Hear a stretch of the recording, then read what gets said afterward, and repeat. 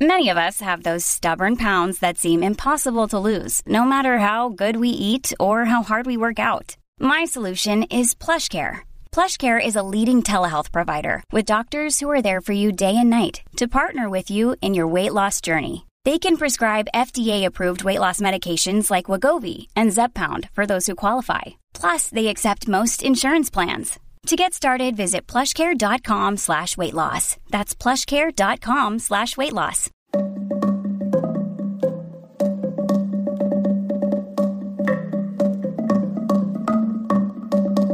Hi, I'm Alyssa Milano, and this is Sorry Not Sorry.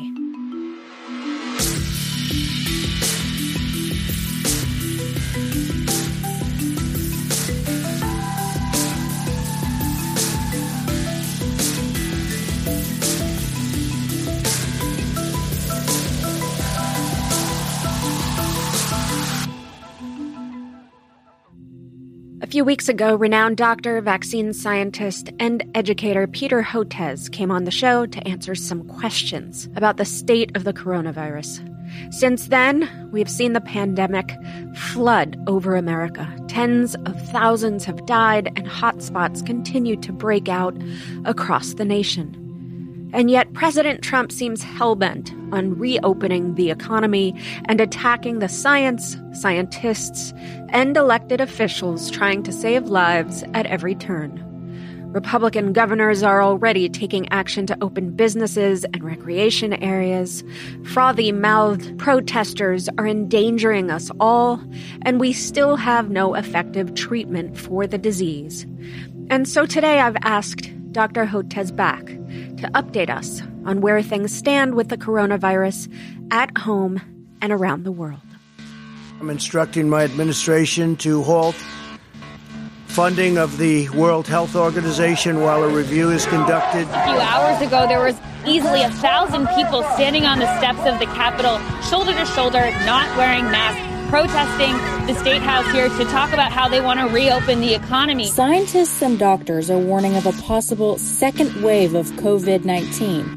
When that could happen and what it would look like are the biggest questions. As for our current president, after starting the day calling for the liberation of 3 states that are observing his government guidelines. In Jacksonville, dozens of people taking to the sand as city leaders there reopen beaches and parks. Governors in some of the states hardest hit by the coronavirus said earlier Sunday they need more help from the Trump administration to ramp up testing. Hello, my name is Dr. Peter Hotez, and I believe that everybody in the United States deserves access to new drugs and therapies and vaccines for COVID-19, regardless of their ability to pay. Sorry, not sorry. Dr. Hotez, thank you so much for joining us again. A lot has happened since last we spoke, some of it good and a lot of it bad. Can you just give us an overview about the status of the pandemic in America right now? Well, of course, the big overview for the U.S. was this really horrible humanitarian tragedy in New York, New Jersey, Connecticut, and the Northeast, and we're still not nearly done. It's probably still going to go on for a few more weeks, but I'd never thought we would see that level of devastation in terms of deaths and admissions to the hospital and intensive care unit. And it's given me a real perspective on how things can go terribly wrong here in the United States. So for me now, it's all hands on deck and making certain that what happened in New York, especially in places like Queens, New York, which, I know you know very well, would never happen again elsewhere in the U.S. Well, you called it a humanitarian crisis. Why do you identify it as that? Well, it's the level of suffering that I'm seeing, and it goes beyond, it's not just the statistics of the number of deaths. We're hearing about scores of school teachers, for instance, getting sick and dying. And even, there was an article that really broke my heart about the doormen in New York. Yeah. How huge numbers of them have gotten sick and died. And I went to medical school and graduate school in New York at Cornell and Rockefeller, and you'd have a bad day in the lab and you'd just take a walk, and the only people up at that hour would be the guys standing in the doorway. And on some evenings, they'd be your only friend, and you'd have a little nothing, little informal chat with them. And just to know that all of those people are getting so sick and dying is really heartbreaking. So that's the situation in New York and New Jersey. And the thing that I'm really concerned about now is whether we've really learned our lessons from New York and New Jersey. Why do I say that? So, for instance, here in Texas, we saw what was happening in New York. We implemented social distancing early on, really ahead of the virus, so we never saw a peak, anything close to resembling what happened in New York and New Jersey, and that's been great. We've not had a huge number of admissions in the Texas Medical Center to the hospital or the ICU. We've got some, but it's definitely a manageable problem. But now I think we're starting to hear from the governors that now they're anxious to open things up again. Right. And relax social distancing, even though a number of the epidemiologic models, and I know the epidemiologic models are not perfect, they have their flaws, are basically saying for some states like Texas, we need to maintain that social distancing until June 1, until we go back to containment mode. And the problem is that the governors in many parts of the South and in the West just don't have the appetite for that. They're going to open things up earlier than June 1 and maybe even by next week or the week afterwards.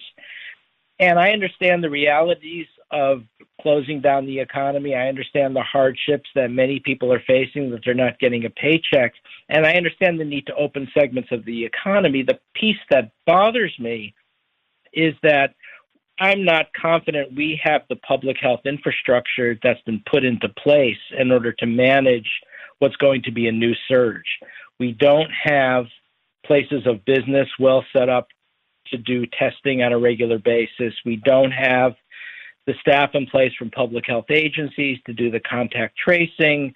We don't have syndromic surveillance activities in place. So I'm very worried, not so much for the next few weeks, but I'm worried we're going to start to see a brand new round of surges that could even dwarf the ones we've been seeing. And it would happen starting over the summer. So I'm very worried and going on cable news a lot, explaining this, that come July and August, if we don't have a national plan in place, not only around the economic recovery, but linking it to public health, we could even see unfold a situation that's worse than we saw in March and now the first couple of weeks of April. Well, the thing that I don't understand is, has it peaked? And with governors wanting to open up their states, will there even be a single national peak? Or are we just going to keep peaking, state by state and not get on the same page with this? And is it necessary to get on the same page? That's basically the worry, right? The peak in New York, according to the models, has already happened about a few days ago, and the one in Texas maybe in another week or so. And then the numbers will start to go down. The problem is we often forget this is like the eye of a hurricane. Just because the first wave of the hurricane hit and you see the eye doesn't mean now you can go outside and play. It means the second part is coming. So that part has to be considered. And then not having a system in place to prevent a bigger resurgence in the summer is of great concern. Because if you look at the models, and anybody can do this, by the way. That's one thing I like about the models that they've set up in Seattle is anybody can go to it. Just go to healthdata.org and you can click on your state and see what's happening. The models basically show a peak and then a decline going all the way to August, and don't really try to predict what's going to happen after that because they don't know what's going to happen in terms of relaxing social distancing. I understand the urgency to relax social distancing. It's just that without a plan in place for monitoring it, we're just asking for a huge problem, potentially much bigger than the one we've already faced. In previous pandemics, we've seen, like you said, second waves that are even deadlier than the first wave. What do we need to do to prevent this from happening here? And are we doing it? Well, as you know, Liz, I'm a vaccine scientist, and I'm not necessarily an epidemiologist, but it's common sense in conversations I've had with the modelers says unless we need now in every major city a fairly granular and detailed plan in place that has the ability to do diagnostic testing at the workplace that has the contact tracing, that has the syndromic surveillance, so that as new cases start to pop up, we can get on top of it very early. Let me give you an example. Let's say, I don't know, pick your store, Target or Walmart. If you're an employee at one of those stores, you now have to be looking over your shoulder at your colleagues, at your fellow employees. Hey, does that person have COVID and is without symptoms? Hey, does that person have it? You're never going to know. So you're also going to be terrified about going back to work in many instances. So you need to know that your place of employment is on top of this, and they're doing regular testing and getting those people to self-quarantine or isolate, and then being able to trace all of the contacts. So you can do this on a regular basis. And that's really important because we've already seen, especially in the Midwest, some huge plants with hundreds of people infected in those, especially some of the meat processing plants and those kinds of things. So this is going to be a known problem, and I'm concerned that the major message coming out of the White House press briefings and then now from the governors, it's all about the economic recovery, as though this thing has just gone away like a hurricane or a tornado, and sort of oblivious to the fact that this is just round one of what could be many rounds unless we figure this out. Okay, I just want to switch gears for a second to talk about what's happening from a global perspective, what's happening around the world. So what's happening around the world, to give you the quick answer, is we don't know, because as bad as testing has been in the U.S., especially in places like Texas, which ranks 49, who knows what's happening in Nigeria? Who knows what's happening in, you name it, in Bangladesh and in Bolivia, right? I mean, there's just probably very little surveillance or testing. So we are hearing terrible reports, for instance, in Ecuador and Guayaquil, of bodies piling up on the streets. And imagine what it's going to be like when this virus races through the crowded urban areas of Mumbai or Delhi or in Africa and Lagos. So there's a huge global health component, and that's why we're developing a global health vaccine. It's a low-cost vaccine that is not only going to be inexpensive, but also we can transfer the technology so it could be made locally. So places like India and Brazil have their own capacity for making recombinant protein vaccines. We use the same technology as the one the hepatitis B vaccine uses. So this is going to be widely accessible, and I think that's going to be very important. And then we also need a strong and empowered World Health Organization. I mean, the reason we need the WHO is not to protect us so much in Europe and North America. We need it because that's the only thing we have for some of the low and middle income countries in Asia, Africa, and Latin America. And so I'm really very troubled by these threats to cut off funding from the WHO. You know, I try not to, I know you're a little more out there. I try, because in order to keep talking to all sides, try to avoid direct criticism of the president or the White House. And this is one of the few times I really felt I had to do it, because we have to keep that funding going to WHO. And just explain to people why that's so important if people don't know what WHO does. Well, the World Health Organization, which is headquartered in Geneva, is the major organization that assists countries with major health problems and health crises, and global pandemics and infectious diseases is definitely in their lane, and is one of the major things that they're good at, providing guidance to countries about how to do the control, how to implement treatment programs or vaccination programs. This is a critical function of the World Health Organization, and they run on a very modest budget to begin with. I think their biennial budget is about $6 billion, or roughly $3 billion a year, which is roughly about a fourth of the budget for the Centers for Disease Control. So to govern the health of the entire world for a budget one-fourth of the Centers for Disease Control is pretty modest to begin with. And now you're going to threaten to cut off funds from one of its major donors. I think its single largest donor, which is the United States. And I'm really hoping that doesn't happen. So I've been having conversations with the leadership of the World Health Organization, and hopefully can make some progress on that front. But I know, Alyssa, you've been so active with these international organizations. I mean, look at all the great work you've done with UNICEF, for instance. I just think that people don't understand the connection that we all have to each other and how something like the World Health Organization is so important.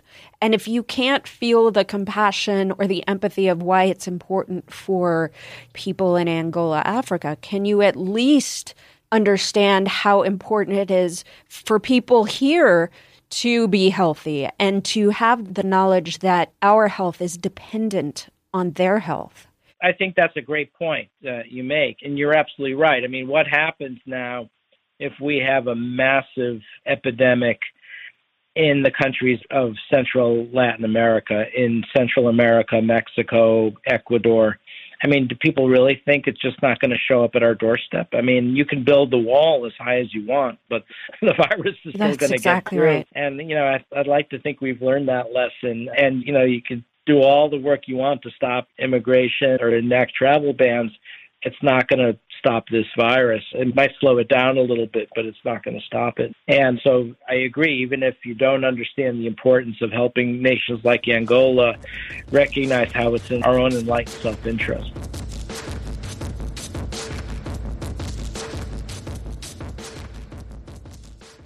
At Evernorth Health Services, we believe costs shouldn't get in the way of life-changing care, and we're doing everything in our power to make it possible. Behavioral health solutions that also keep your projections at their best? It's possible. Pharmacy benefits that benefit your bottom line? It's possible. Complex specialty care that cares about your ROI? It's possible. Because we're already doing it. All while saving businesses billions. That's Wonder made possible. Learn more at evernorth.com/wonder.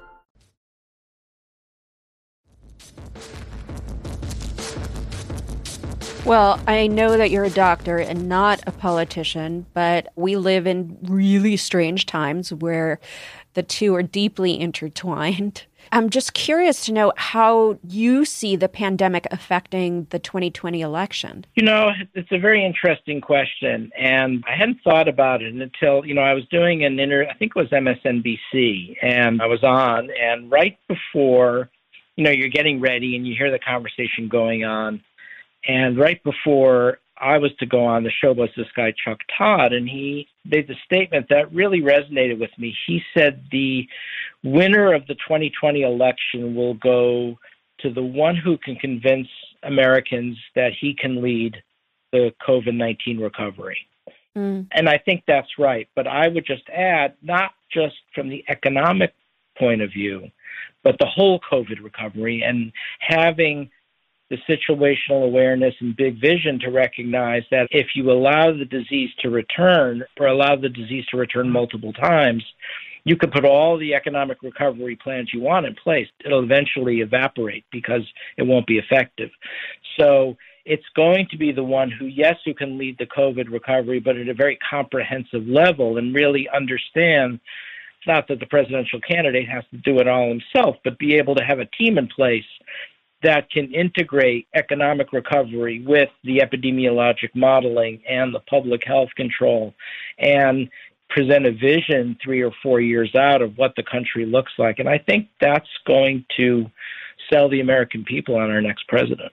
Well, when you were last on the show, we actually talked about antibody therapy derived from plasma. Is there an update on this? Yes. We're developing a vaccine, and of course, vaccines are the longest time horizon out, at least a year, maybe 2 years away. But there are a lot of other therapies coming online now. One of them is this antibody therapy where you identify individuals who've become infected, develop an antibody response, and then you could use that plasma to treat other individuals. And so that's underway now in multiple academic health centers. We're also been talking a lot about using smaller doses of that as a kind of prophylaxis to prevent people from getting sick. In other words, in the smaller dose, you could potentially inject that into a healthcare worker or first responder, and those antibodies will stay around for a couple of weeks and keep them from getting sick for a couple of weeks. So that might be a promising use for it as well. And then we've now also been hearing about a couple of new antiviral drugs like remdesivir that may start showing some promise for the treatment of this. And maybe we can even look at it as a type of pre-exposure prophylaxis, kind of COVID-19 prep, as you will, and that would be very exciting. So I think everyone's talking about the vaccine. The vaccines are the furthest timeline out, but there's going to be a lot of other technologies rolling through. I want to talk about the technologies for a second. Are there any new technologies that are changing how we look at the pandemic, how we manage the pandemic, and how we will eventually beat it? I mean, we're hearing a lot about Google and Apple, and exactly what is their participation when you hear this? Because I think the other thing that American people are worried about is a lack of privacy that tracking would entail. Yeah, and these are still relatively new. For instance, I've had a couple of conversations with the CEO of a Bay Area company called Kinsa, spelled Kinsa, and it's run by this guy, Inder Singh. And it's a really interesting app that's connected to a thermometer. So it's actually a whole health app, but a component of it is measuring people's body temperature. You get your temperature and you can type in your symptoms as well. And this is what we call syndromic surveillance. That is identifying clusters of people getting sick. And it looks as though they've got this fine-tuned to be able to pick up clusters of new COVID-19 epidemics or clusters of cases in order to pounce on this relatively quickly. And also they've been able to use it to show that social distancing can decrease the number of cases as well. So it has promise. I don't think we should think of it as a standalone technology. It's going to be a technology that would be used in conjunction with the usual diagnostic testing and the contact tracing. But I think it adds another piece to fighting this virus. Now, the privacy issues, I'm not an expert on that, and I recognize that they're potentially of concern to people. But, that's a good conversation to have with Inder Singh or the CEOs of some of these other companies. I want to go back to antibodies for a second because I've read a few small studies that suggest that not everyone develops antibodies or maybe has fewer antibodies than expected. What would this mean really for vaccine development? Well, the reason we started developing SARS vaccines back in 2003 is we knew that people, if they were infected with the virus, developed an antibody response, and that antibody response stayed around for several years, and it seemed to be linked with resistance to reinfection. And we just assumed that that was going to happen with this new SARS-2 virus. That's the other name for the COVID-19 virus, SARS-CoV-2. And I think in most instances that probably does happen. You get infected, you develop an antibody, and now there's some studies done in rhesus macaques, non-human primates, showing that if those non-human primates develop an antibody response, the scientists are unable to reinfect them. So it is indicative that it's likely associated with protection. That's the general rule. However, we are hearing there are definitely instances where people are either, one, not developing an antibody response or a very low antibody response. And we're waiting to see better data to know if that correlates with whether or not you have asymptomatic infection or not.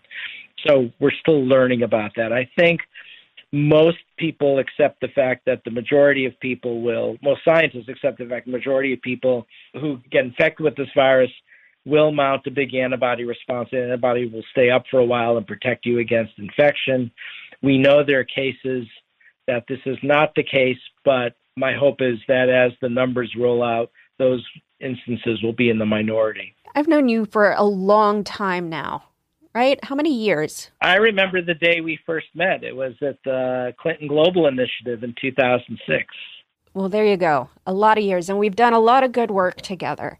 And I have to say, I've never heard you as concerned as I'm hearing you in this conversation. And it's different than when we spoke a few weeks ago. So I want to give you the opportunity. First of all, I want you to talk directly to the people that are out protesting the public safety measures around the country. What would you say to those people? What I would say to those people is we've seen what this virus can do in the United States. We've seen what it can do in New York. We've seen how hundreds of people will wind up in the intensive care unit, and the tragic circumstances of dying alone because their loved ones can't be by their bedside to visit them in their final hours and minutes. And we've seen that this is not only a disease of the very oldest or the infirm. These are many otherwise healthy young adults. And that, unfortunately, this situation that we've seen in New York was preventable had we gotten on top of this faster.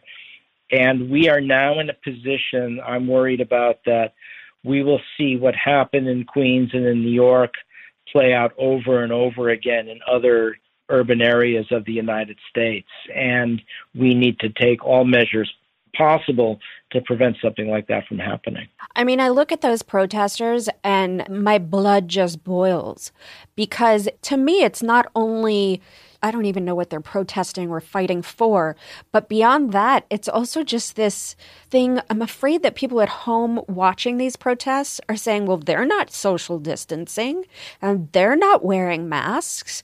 Everything must be okay now. And what that enables past just the protests is what is terrifying for me.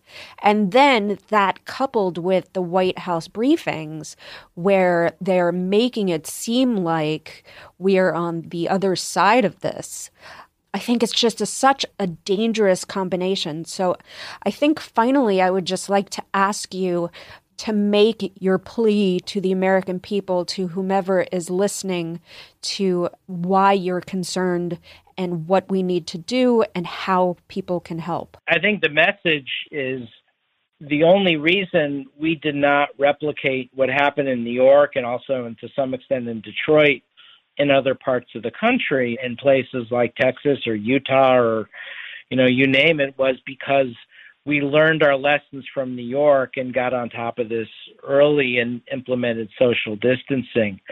And we have to recognize that we remain just as vulnerable moving into the summer if we don't take aggressive measures to monitor this epidemic and do widespread testing and contact tracing. Otherwise, we could reproduce this situation over and over again. I think what happened is because in certain parts of the country they did not see such a robust, full-flung epidemic, there is a sense of complacency built in, and I hope that those individuals don't only learn by suffering the same fate. We just don't want to see that. Well, thank you, Dr. Hotez. Thank you for all your work on this, and thanks for the update for my listeners. The most important job elected officials have is to keep us safe. And the president is failing miserably at this. He's also trying to suppress the vote in November, railing against safe and secure mail-in voting. And the only way we can correct this is to vote him the fuck out of office. So please, today, visit www.vote.gov. Check your voter registration status. Make sure you are on the voter rolls. Make a voting plan. Make sure your family and friends are registered and they have a voting plan. Because you see, Trump thinks he is powerful, but we have so much more power than he does. And it's time to use it. Sorry Not Sorry is executive produced by Alyssa Milano. That's me. Our associate producer is Ben Jackson. Editing and engineering by Natasha Jacobs. And music by Josh Cook, Alicia Eagle, and Milo Bugliari. That's my boy. Please subscribe on Spotify, iTunes, or wherever you get your podcasts. And if you like the show, please rate, review, and spread the word. Sorry.